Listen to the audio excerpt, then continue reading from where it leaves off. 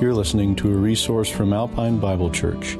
Alpine Bible Church exists to know Christ Jesus together and to make Him known.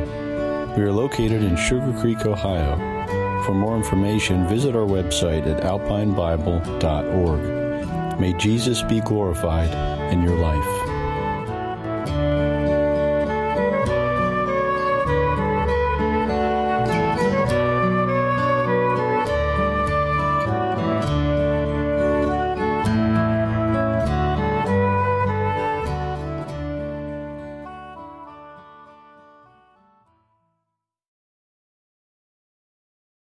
I'm going to be in Revelation chapter 1 if you want to join me there. Let me just read a few verses from Revelation chapter 1. I'm going to be in this for a few weeks, so I just wanted to kind of start today. The revelation of Jesus Christ, which God gave him to show his servants things which must shortly take place. And he sent and signified it by his angel to his servant John, who bore witness to the word of God and to the testimony of Jesus Christ, to all things that he saw. Blessed is he who reads and those who hear the words of this prophecy, and keep those things which are written in it, for the time is near. You know, that was written a long time ago. For the saints during this time, this is around 90 plus AD, somewhere in there, for saints at that time, just coming off the growth, the strength of Rome, and all the other apostles have already been martyred for their faith. John is the only one left. And, John's life is near its end. So when he reads the time is near, when he hears that from God and he says to us the time is near, that could mean lots of things to different people. If you were terminally ill, you'd say the time is near. If you were expecting some new event in your life, you might say the time is near. We're talking about, obviously, the things written in this particular book, and he's saying the time is near. And yet so many centuries have gone by, so many don't believe it anymore. So I want to just challenge us. As we look at the world around us, this means a lot more today than it might have been to even saints back then. Because the signs in Revelation are far more reasonably true and close than they were even then. Many of the things we're going to read will declare that, but obviously the time is near. I want to just remind us as we read that, do not be cynical about that phrase. Be cautiously aware and optimistic that this means for you the time is near. When I was in the hospital, that phrase meant much to me the night before my surgery. Now that I'm back out, I'm saying to myself, yeah, this is still very, very true for me. The time is near. How much time do you think you have left? How much time do you think the world has left? Well, I don't know, but I think the events in this book are very close to being fulfilled. He goes on, John, to the 7 churches which are in Asia, grace to you and peace from him who is and who was and who is to come, and from the 7 spirits who are before his throne, and from Jesus Christ, the faithful witness, the firstborn from the dead, the ruler over the kings of the earth. To him who loved us and washed us from our sins in his own blood, and has made us kings and priests to his God and Father. To him be glory and dominion forever and ever. Amen. Behold, he is coming with clouds. That means that phrase is a part of the statement, the time is near.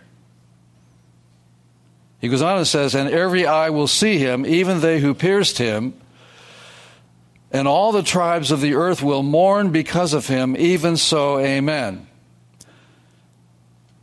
I am the Alpha and the Omega, the beginning and the end, says the Lord, who is and who was and who is to come, the Almighty. This introduction has statements that are given, and of course he is wanting us to certainly understand the sense of verse 3, that you are blessed if you read and hear these words. So it's one thing to read these words. It's another thing to take them in and say, I believe these words, because that indicates you've heard. if you have read these words or you have heard someone else share these words and you either say they are meaningless to me, or I'm not believing that, or I'm not ready to receive that yet, obviously the blessing is only for those who hear or read and receive it as what it says it is, that it's true. The challenge for us today, as we live today, is to be sure we express from our hearts, this is not a fairy tale, nor a forgotten word from God. This is fresh, and it is something that we need to hear today. The fact is, if I believe this is true, that the time is near, it should have a sobering effect on my life, on my decisions, on my relationships, on my purpose. It should grip my life to such a degree that I am so dialed into the fact, yes, the time is near, and yes, he says he's coming, and I'm looking for that. Is that you? Are you looking for his return, really? John then makes the comment that he's receiving this message and writing to the 7 churches which are in Asia. That's Asia Minor, the area of Turkey. Today, and can you imagine that? The area of Turkey, of all the places in the world, received these messages, these special messages from God. And when you look at the land of Turkey today, you can't find a gospel-preaching church. Grace to you and peace from him who is and who was and who is to come. John is famous for threes. He lists a number here, and he unpacks them just slightly. You remember John and his gospel? Remember John's gospel, verse 1? In the beginning was the Word. It's a triplet. The Word was with God, and the Word was God. One of the reasons we know John wrote this book is simply his form that he uses. There's many triplets that are unpacked here for us. We just already did one when we read verse 3. He says, blessed if you read, if you hear, and if you keep. Here in verse 4, he says, grace to you and peace from him who is, who was, and who is to come. There's a triplet. He's addressing being addressed to these 7 churches from him. And then he identifies who him is as the eternal God, who is, who was, and who is to come. Our God is eternal in the sense that he already existed. He's certainly present now, and he is certainly coming again to continue on with his eternity and to draw us with him in that. Praise the Lord for that. He, in this address, is, again, writing to 7 churches. And the 7 churches are chosen in Asia Minor, not because they're just anything special. They're chosen because of who they were, why they existed and what they were doing, which God has specific messages for them. But they're also a type of church that typifies the church throughout the future. So you and I are, in a sense, a type of church of one of these 7. The messages given to the 7 then are freshly given to all. That's why this introduction, John, to the 7 churches. So all 7 churches are going to read the same message. But there are specific messages that we'll look at designed for each particular church and the issues that they have. But as a whole, they will depict all the churches that will spin out of this in future generations. So you and I have many of the qualities and characteristics of one of these, or 2 or 3 of these churches. Not only that, when we read that, don't dial out, these are messages to churches. These are also messages to every person who's a part of a church. So it's just as much personal as it is corporal. So the Lord wants to address things in our lives, and he begins with this introduction to understand one of the greatest blessings that we'll ever have is this greeting from God. When he says, grace to you and peace from him who is and who was and who is to come. Grace is the Gentile greeting. It's common for Gentiles. Peace was the Hebrew greeting. Shalom. And it's interesting that you can't have peace, that is the peace with God or peace of God in your life, if you first have not experienced his grace. It's structured intentionally because grace is mandatory. It's necessary for you to ever know what it means to have peace with God. But he offers us grace, unconditional grace. It's all of him. So when it says grace to you from him who is and who was, it goes back to the fact that all throughout the Old Testament, we see the expressions of God's grace to his people who were, called and addressed by him and called by him. And then he indwelt among them and he carried them along and he blessed them and he forgave them and he kept them going through his strength and grace. And God poured his grace on all of those Old Testament saints as God chose to do, even though they were just as undeserving as you and I are. But that grace, again, was absolutely the thing that God does. He comes to us when we did not know who he was, and he gives us grace. Today, God extends grace to you. He extends grace not because you've earned it, but because he chooses to. That will be a mystery I can't wait to have a discussion with. Why have you chosen me to have grace with me, Lord? Why? Well, you know me. You know my heart, but yet you still pursue me and offer me your goodness and your grace and your mercy. All that comes out of that we unpack from the word grace. And I have peace with God because of his grace in my life. I hope you do. He goes on with another triplet. He says, it's not a triplet, it's the Holy Spirit, but this is even more intriguing.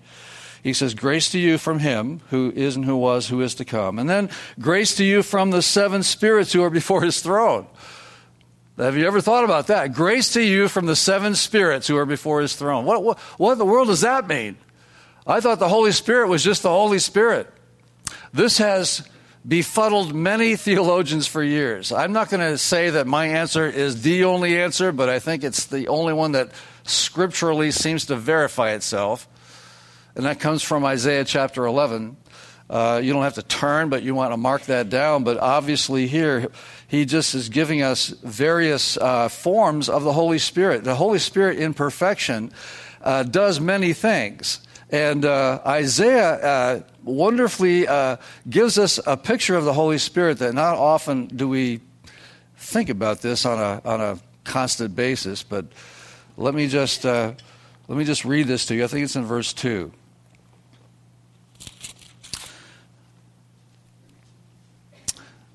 First, he's speaking about a future prophecy. There shall come forth a rod from the stem of Jesse. We know this is talking about the Messiah. And a branch shall grow out of his roots. And then here we go. Look at this.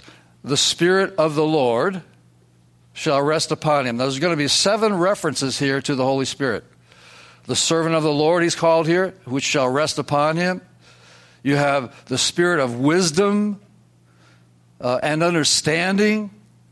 The Spirit of counsel and the Spirit of might. You have the Spirit of knowledge and you have the Spirit of the fear of the Lord. The Holy Spirit in perfection, is that person who does all of these things in our life. He certainly is the Spirit of the Lord, yes, but he's also this one who provides wisdom, understanding, counsel, might, knowledge, fear. I want that Holy Spirit working in my life, don't you? When we call him the Comforter, the Counselor, we have different titles for the Holy Spirit from John 14 and John 16. When we identify him as this one who comes into our life and gives us counsel and comfort and all of that, which is all part of him as well. With this dynamic of him, even as Isaiah represents and identifies who he is, these are the things that the Holy Spirit does in our lives that are absolutely necessary for us to know him. If you don't have the Holy Spirit in your life, you don't know Christ. When we come back to this text, then, this greeting, the Holy Spirit in his perfection and all the dynamic of who he is sending you this morning his greetings. Grace to you and peace from the Father, from the eternal Father, and from the Spirit who represents himself in 7 forms, if you will, before the throne of God. And the third one, grace to you and peace from Jesus Christ, verse 5. Here he's called the faithful witness. He's called the firstborn from the dead. He's called the ruler over the kings of the earth. To him who loved us and washed us from our sins in his own blood and has made us kings and priests to his God and Father, to him be glory and dominion forever and ever. Amen. So this is leading up to this great crescendo of blessing and glory to as these three are sending us their greetings in the sense of grace and peace. But obviously the crescendo is all about the one who gave his life for us. But notice what it says here, from Jesus Christ. And we see out of this triplet, another triplet flows out, the faithful witness, the firstborn, and the ruler. In this sense, you have this faithful witness, the one who comes and has represented himself all through the Gospels as he taught and as he claimed who he was, that he was sent from the Father, and as he made all the proclamations of who he was a faithful witness all the way to the very end of his human life on the cross of Jesus Christ. He was faithful to himself. It says here that he was the firstborn from the dead. It's amazing that this is not talking about the progression of those who have passed on. This is not talking about even those who were supernaturally risen from the dead, like Elijah, and you have different ones. Not like those who even Jesus raised others from the dead when he was on this earth. It's talking about obviously the position of someone, not necessarily the actual event that took place before that. So others have come and gone, and some have actually been taken to glory. But here he's talking about the only one who could give his life that represented the firstborn of all those who had grace applied in their life. So I have God's grace in my life. So now when I die, I will be with him, only because this faithful witness went all the way to the cross, paid the price for me, and he became, as he rose from the dead, the firstborn to allow all of us to rise from the dead in glory one day. Hallelujah. Then he says he's ruler over the kings of the earth, the third triplet. He is the one who will rule and reign. You can read in John 5, or you can go to Revelation 20 and see this one who will judge. In John 5, we're told that he will be the one who will judge. In Revelation 20, the great white throne judgment, it's our Lord sitting on that seat judging. That's who he is. Then he says this interesting thing. He says, to him who loved us and washed us from our sins in his own blood. Aren't you thankful today for what that represents to us? When you just track through, even if you just took Paul's writings, but if you started with John 3:16, but you go to Paul's writings, and if I can just read a couple of things from you, let's go back to Romans chapter 5 and maybe just glance at some phrases that mean so much to us. Verse 6 says, for when we were still without strength in due time, Christ died for the ungodly. That's you and I.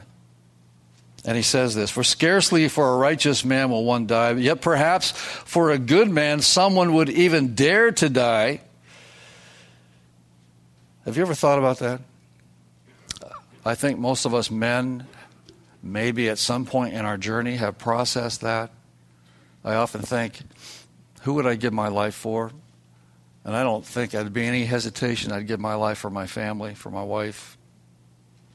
I don't think I'd hesitate if I had to give my life for many of you.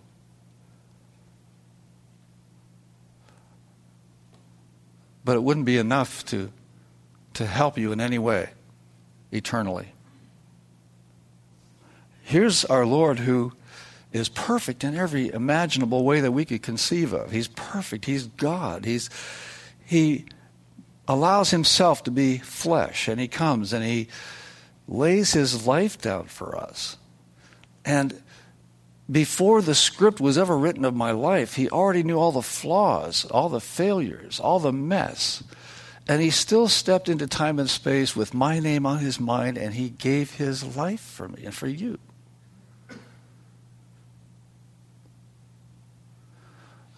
Some ears can't hear that. And going back to our text in Revelation, just to remind us in that text, blessed are those who hear this and read this. And even there, at the very beginning, he's talking about grace, peace. He's talking about what he's done for us through his blood. Look at the next few verses here in Romans. He says, but God demonstrates his own love toward us in that, while we were yet sinners, Christ died for us. It's an amazing, amazing thing to even understand, to grab a hold of. Much more than having now been justified by his blood, we shall be saved from wrath through him. That's an amazing statement. If you don't understand that, then let me read verse 12 and on, just a few verses. Therefore, just as through one man's sin entered the world, going clear back to Adam and Eve, he says, and death through sin, thus death spread to all men because all have sinned. That's the state of all of us. He goes on in verse 15, but the free gift is not like the offense. For if by the one man's offense many died, much more by the grace of God and the gift by the grace of the one man, Jesus Christ, abounded to many. Verse 17, for if by one man's offense death reigned through the one, how much more those who receive abundance of grace and of the gift of righteousness will reign in life through this one, Jesus Christ. You hear the word grace all through this. As Paul writes this, he's just thinking about himself and what and who he was. And this thing of grace, what God has done for him, paying that price for us, allowing us to have a connection with him through the Spirit of God. So here, going back to our text in Revelation, he just says, again, who loved us and washed us from our sins in his own blood and has made us kings and priests to his God and Father. I want to just pause there for a second. This is so confusing, but let me just try to remind us of this. If you go all the way back to Revelation chapter 20, there's just a light statement about this. One day, Satan's going to be bound, and during that time, the Lord, after he returns, is going to set up a kingdom, I believe, in Jerusalem, and reign for maybe 1,000 years' time, as he had promised in the Old Testament. And it says in verse 4, and I saw thrones, and they sat on them, and judgment was committed to them. Now, it goes on and talks about other things. I've always read that, and as a young person read that and thought, okay, well, wait a minute. He doesn't say a word about who that is. Then it goes on, and he says again that there's this crowd that's a part of what he calls the first resurrection.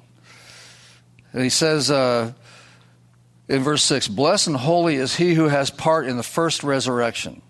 That's talking about right now, if you die, and right now our souls go to be with the Lord Jesus, but when Christ returns, I believe the dead in Christ will rise first, then all who remain will join them in the sky, so shall we ever be with the Lord. Do you believe that? That's what it's talking about. And it goes on, over such the second death has no power. That is, judgment has no power. But they shall be, watch this, priests of God and of Christ, and shall reign with him 1,000 years. Have you ever thought what that might mean? I can't picture that, because that's a lot of priests and that's a lot of kings on the thrones.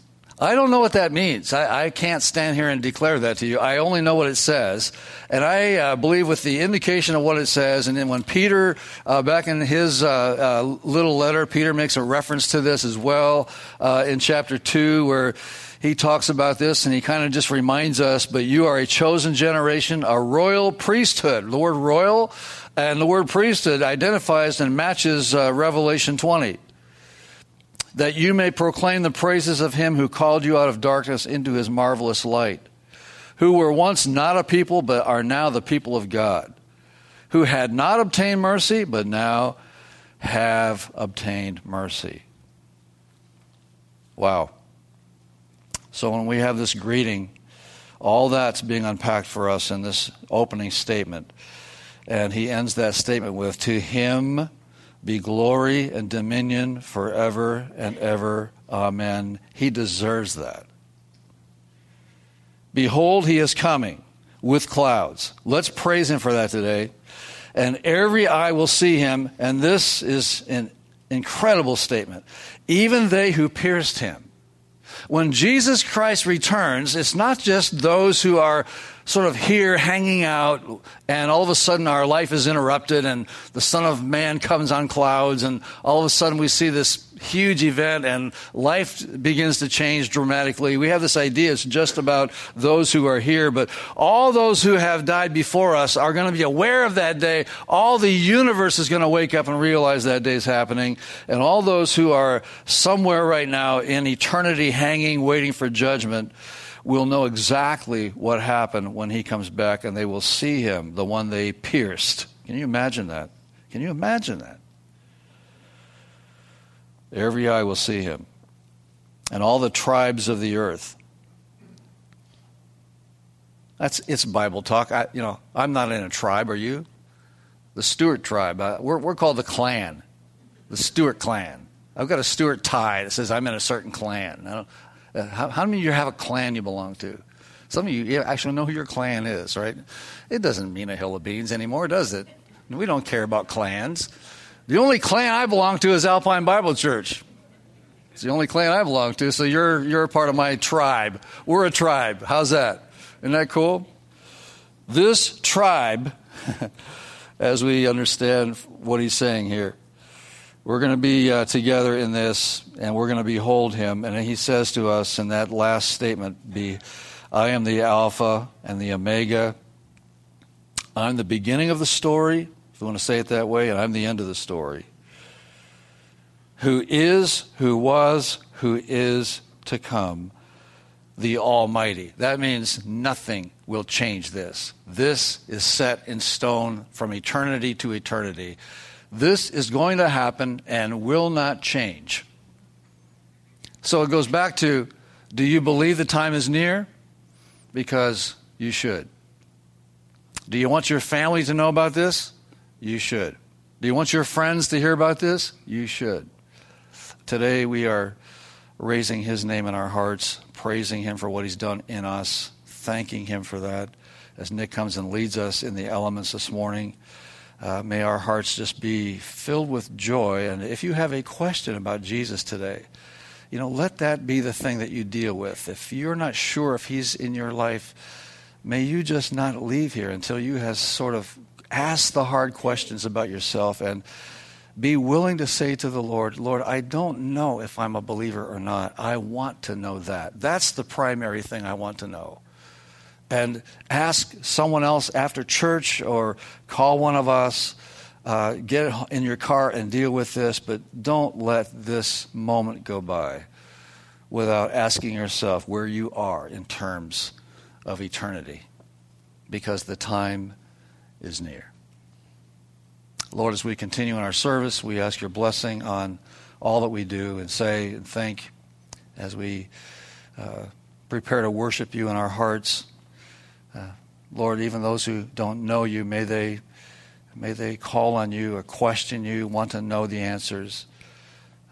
Lord, like Lori, maybe they're just going through a tough time and they're just not understanding and questioning you. I just ask by your power you'll reach down and touch them in some way. We commit the rest of our service in the name of Jesus and unto you for your glory. Amen.